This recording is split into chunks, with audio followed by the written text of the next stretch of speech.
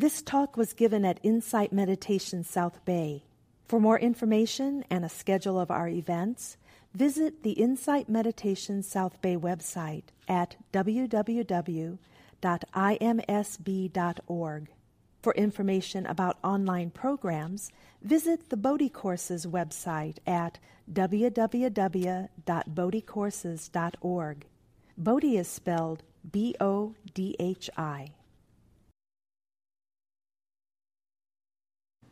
And for the most part, yes, we have operations. Yes, we have torn shoulders. Yes, we get the flu. Yes, our child is in trouble. Yes, our parent is beginning to have dementia. I was just listening to a Dharma talk given by this student who had the stroke. I have to talk to him about it. Because he said at one point, well, yes, everything happens for a reason. Don't you believe it? Everything just happens. What our job is to figure out what we're going to learn from it. How are we going to grow from this very hard time? Because I don't believe that there's any force out there saying, oh, well, Misha really needs a little coming down here. I'm going to mess up her foot and make her go have surgery. That would be too complicated. There's too many of us for that kind of rationality in the universe. Things happen. And then we have the opportunity to either ignore it, get completely hit by it, or do something with it.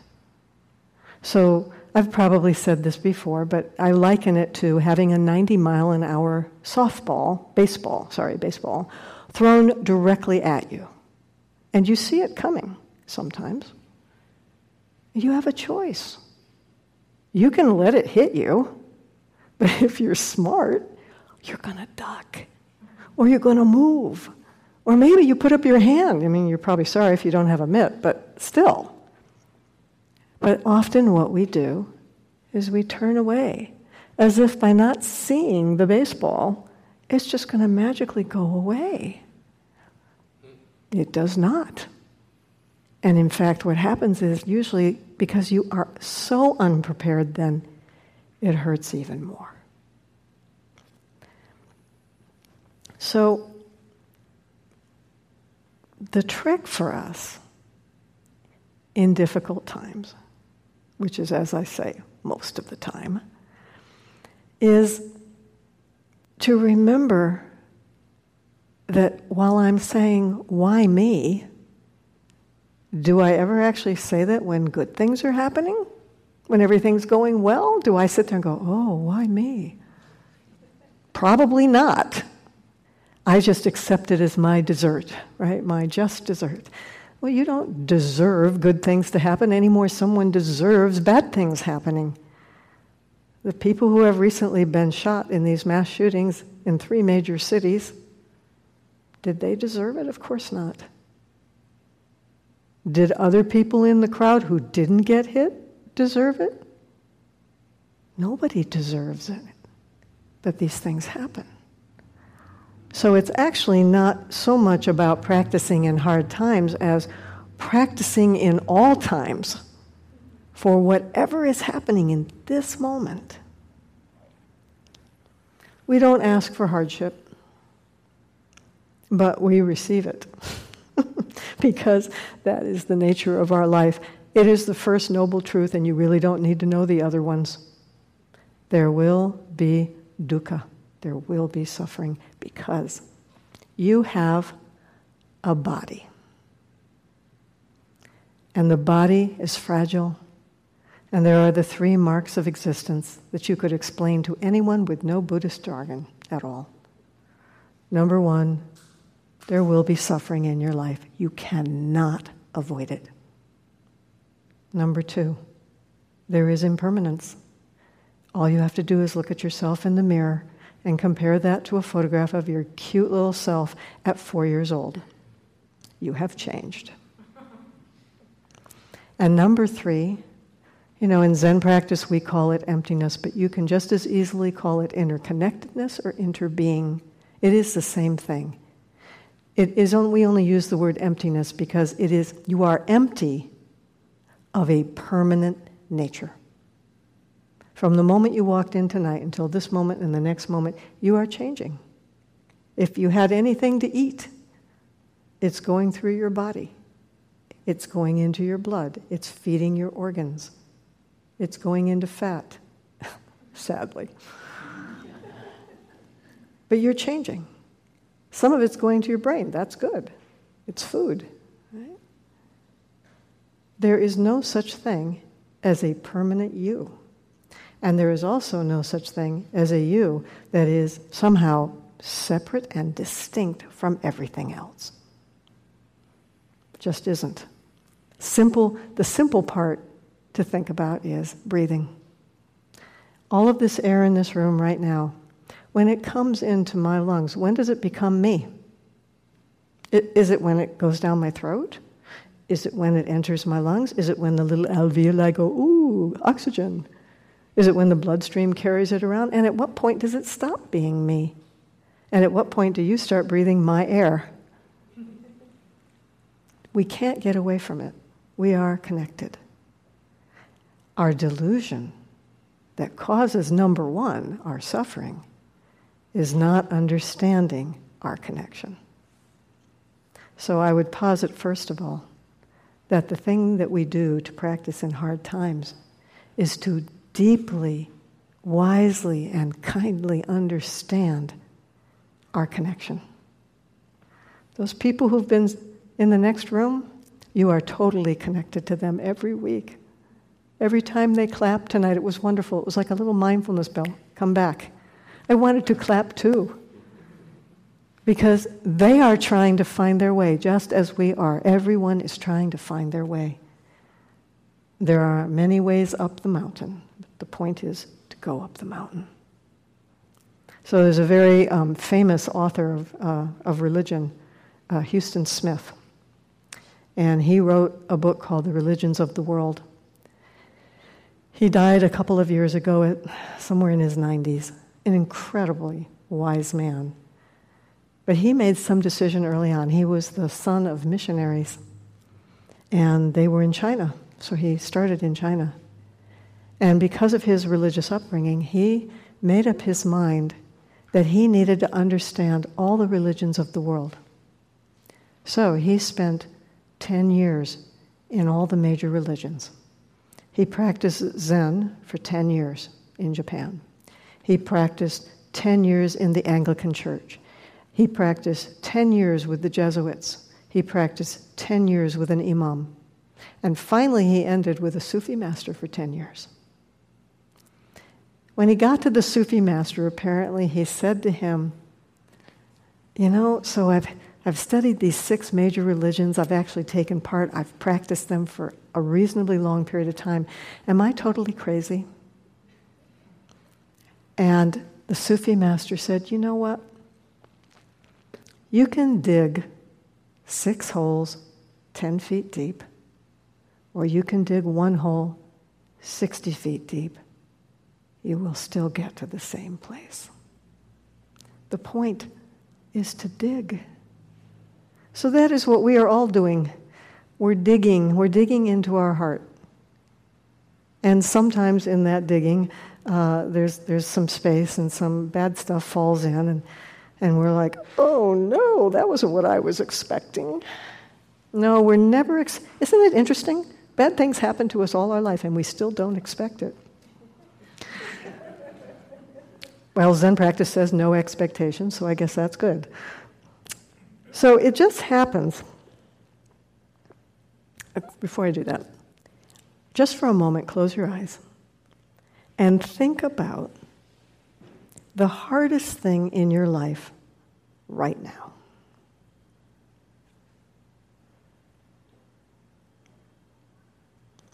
Okay. I hope that really didn't take very long, because I'm pretty sure everybody in this room has something that they're dealing with. Because that's part of our delusion, is that we look at people and we think, oh, that person doesn't have any problems. Everybody does. Everybody has something going on in their life. So then the question is, what are you doing with that difficulty? Some people are ignoring it. They're turning their head away. Some people are in despair. If you're reading the news every day, you're in despair. Right? Some people are having a little Pollyanna moment. Oh, it'll all turn out all right. But some people actually understand what it means to hope, to believe in possibility. So I find it very interesting always. It's like, the word synchronicity, that whenever a topic comes up, it's suddenly that there's like 5 books out there, all with the title. So I wanted to talk about hope and what that would look like in a Buddhist practice. So while I was in my recovery, a very dear friend of mine who is a Zen teacher in a different lineage sent me her new book, Deep Hope, Diane Rossetto. And then last night I had a friend of mine from San Francisco Zen Center come and give a talk. And she was talking about how Joanna Macy has a new book called Active Hope. And then it turns out that Diane in her book is quoting Joan Halifax, another Zen teacher, who has a book called Wise Hope. They're all the same kind of hope. Let me just say that first off. So, what exactly is the hope I'm talking about? I'm going to use deep hope as my go-to here, okay? So this is what Diane Rossetto says in her book. Her teacher was this teacher, Joko Beck, who sort of broke away from the mainstream Zen and took all of the stuff off the altars and didn't bother with all this, nonsense. She had a rock on the altar. Her name was Joko Beck. My teacher, Joko Beck, counseled me not to be attached to anything, not even to no hope. So she had been trying not to be attached to hope, but then the teacher said, don't even be attached to no hope. Okay. Hope, yes, but don't be attached to the outcome. Know the difference between what she called vain hope, which is a closed system between us and a desired future outcome, and what could be called deep hope, which makes no guarantees for any particular outcome. The former, vain hope, fails to appreciate the complexity of conditions that will arise with whatever comes to be, whereas the latter, deep hope, understands that in the midst of impermanence and interconnection, we can only do our best. Now, when somebody is being really annoying, or frustrating, or exasperating, there's a part of us that's thinking, they should be doing better. Or why can't they grow up and be an adult? I caught myself years ago at school thinking of this of some of my fellow staff members. God, I just wish they would grow up. But why do I have that expectation? Everybody is doing their best de facto. Whatever they're doing, that's the best they can do, because believe me, if they could do better, they would. If they could act more mature, they would. If they could feel more secure, they would, because nobody likes to suffer. So the fact is, everybody, despite what it looks like on the outside, is actually doing the best they can in that moment, which allows us to create a much bigger space around what they're doing, instead of sitting around judging it all the time and wanting it to be different. So she says, Vain hope is a closed system.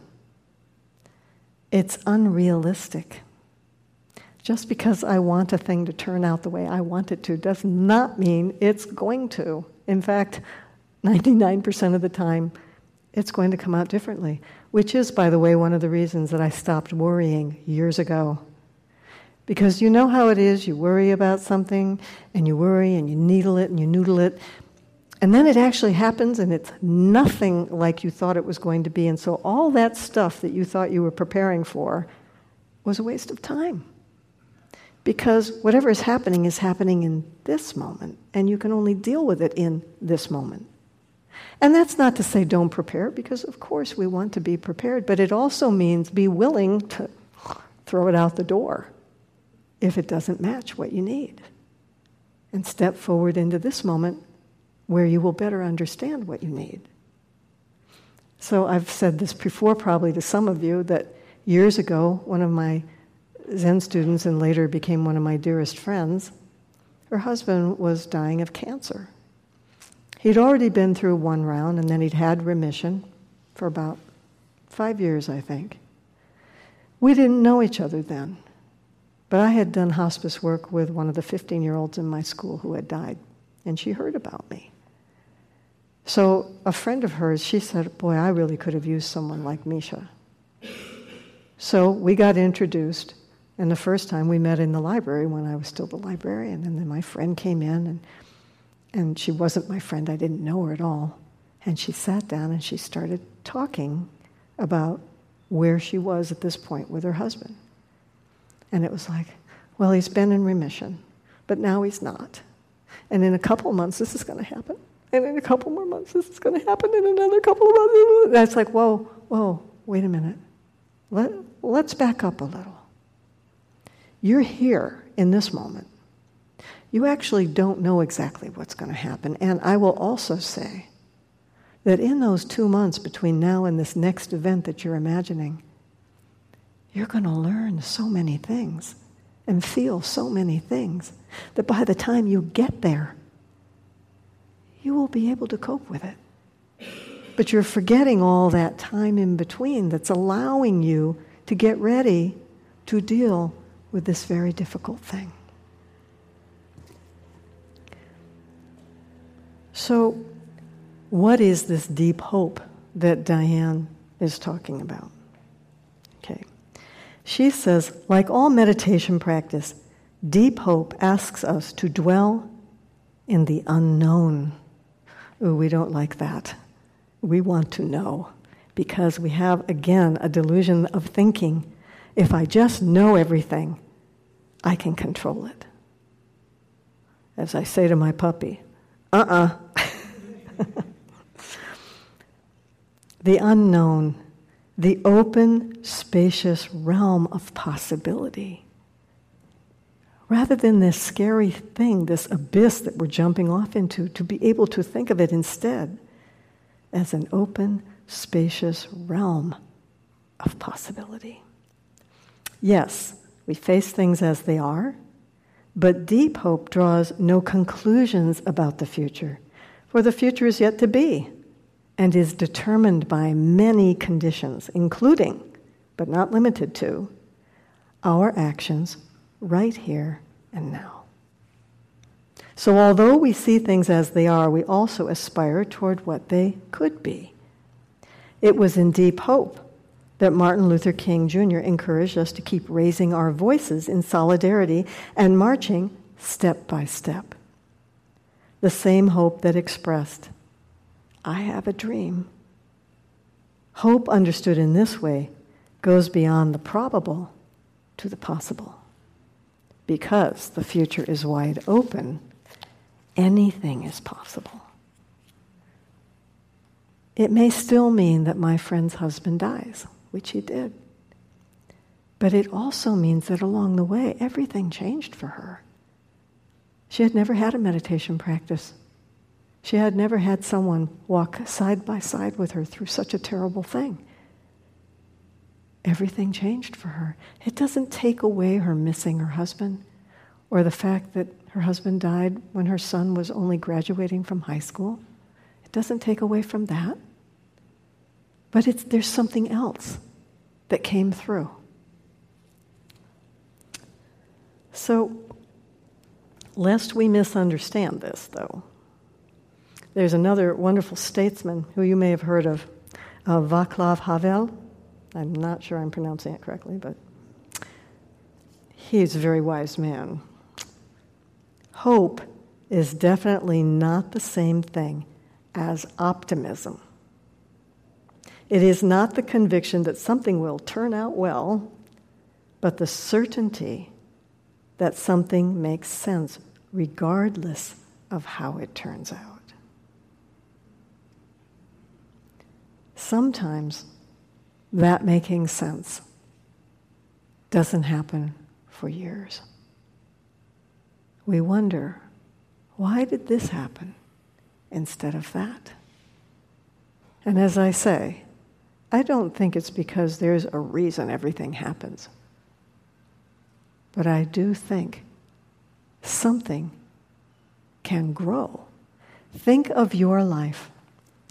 Think of the times that were absolutely the hardest for you, and the times that came after that. You were stretched in ways that you never would have done on purpose. We are pain averse. We are suffering averse. We will go to great lengths to avoid anything that is painful.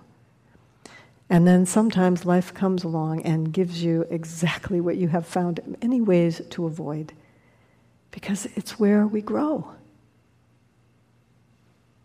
Years ago, something happened in my personal life which was absolutely devastating. The last thing I expected to happen.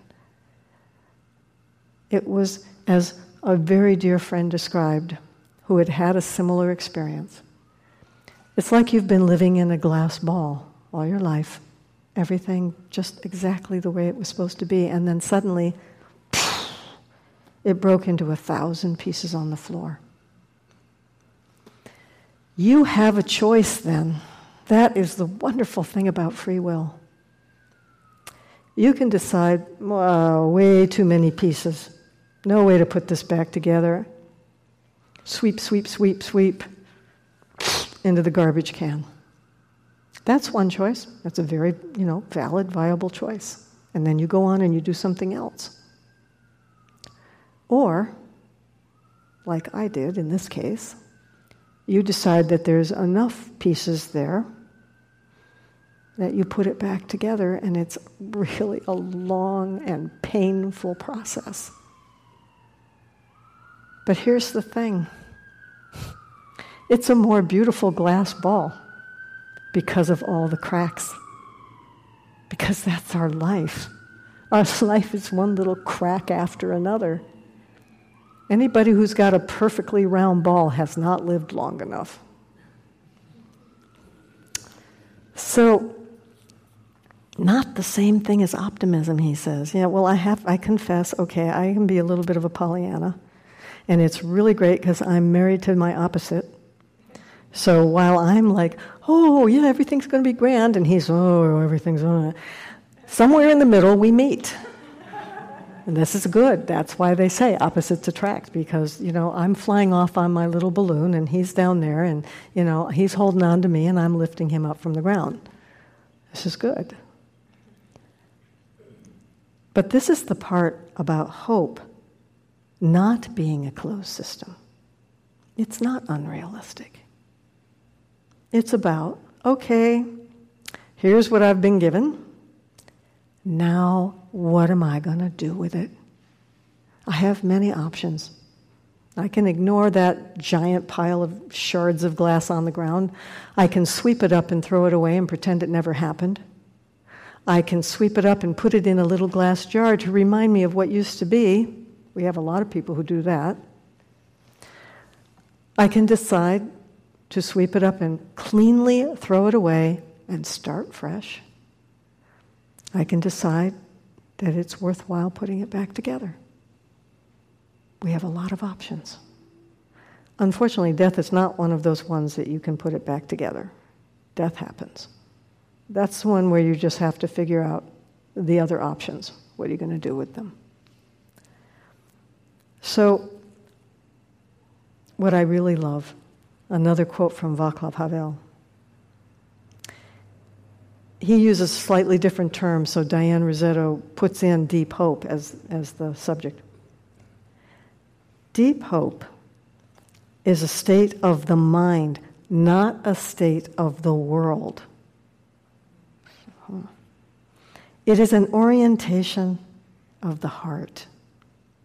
It transcends the world that is immediately experienced and is anchored somewhere beyond the world's horizons.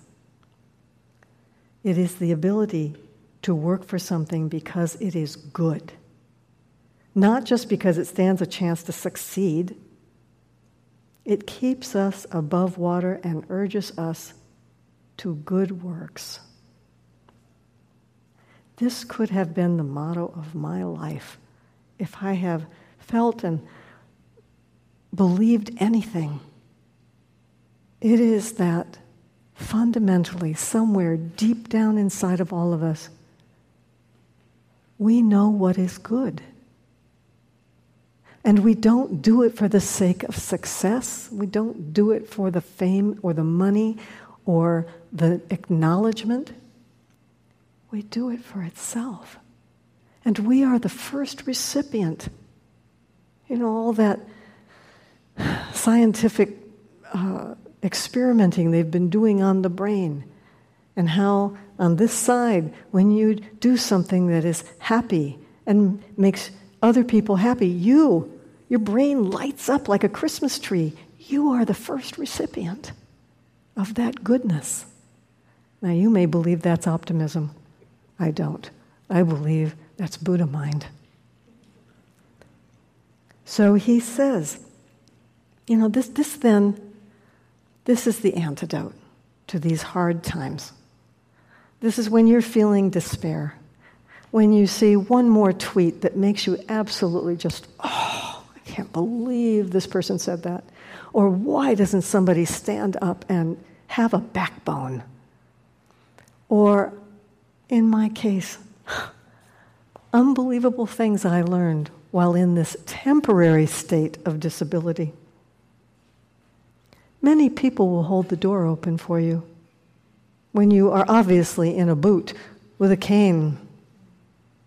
Other people, and I don't think it's personal, they just fly through those doors and they never see you. We aren't paying attention. And we need to be. We need to be eyes open all the time. What can I do to be of service? How can I be kinder? There's a monk, I think it's one of the ones from Vajrapani, whose morning practice, the moment he wakes up, his first thought is, how can I be of service today? Doesn't get much easier than that.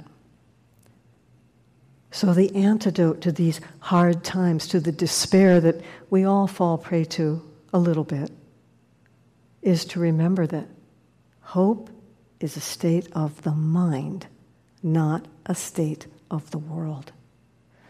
Whatever is happening out there, believe me, there is also so much good happening out there. But good news doesn't often make it to NBC or CNN or even Fox. You know, there's a part of us that, you know, it's an old song by Don Henley, Dirty Laundry. There's a little bit of us in there that likes the dirty laundry, but mostly we don't. Mostly it upsets us, and rightly so. It goes against all the eightfold path of right speech, right action, right view. But to work for something because it is good, not because it has a chance to succeed. And most importantly, to keep us above water. It's like a life preserver. To do good work. Work, the word is much maligned, but there is a wonderful story about a man who dies, and he finds himself in, this cloudy, lovely place. And he's got all these creatures who are doing whatever, bring me food, bring me wine, everything is fabulous. And then, this goes on for a while, and finally he starts getting a little bit bored, and he goes to somebody, he says, excuse me, is there something I could be like, maybe do around here? And the creature says to him, well, where do you think you are? Heaven? We work because we work for the good of ourselves, our family, our communities, our society, our world. Work is good. Work exercises our brain and our body. Whether our work is playing piano, or our work is typing in a computer, or our work is taking care of children or our parents, or our work is in hospitals, or we're a policeman. All work is valuable. But to do your work with your practice at all times, that elevates it. That is good work. That is work in which you are paying attention. It takes a lot of effort to pay attention. But that's what our practice is always asking of us.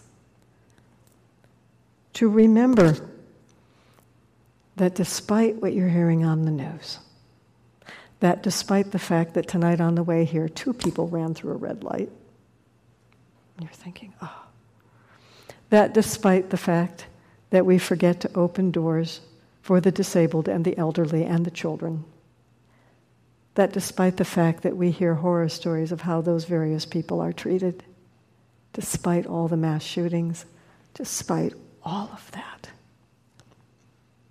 fundamentally, people are good. Deep down, there is a Buddha nature, and what we are doing here is realizing it,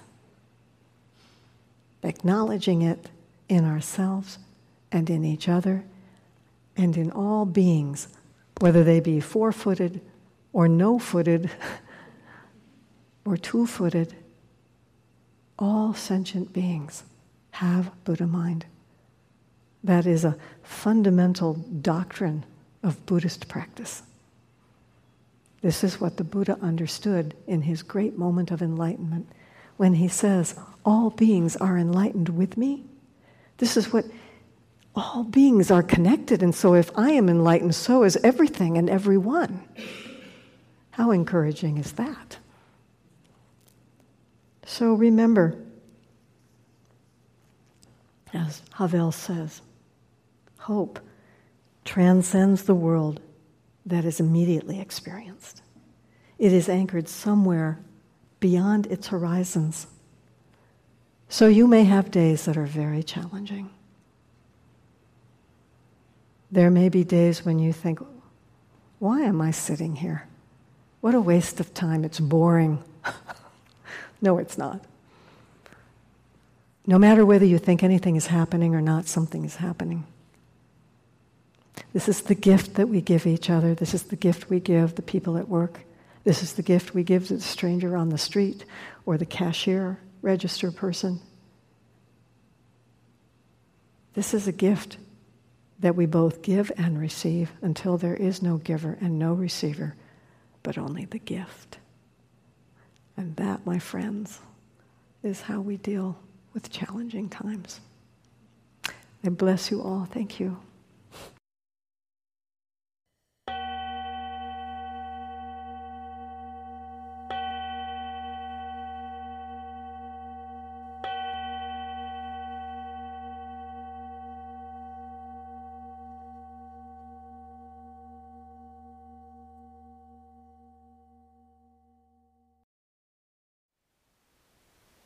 Thank you for listening. To learn how you can support the teachers and Dharma Seed, please visit dharmaseed.org/donate.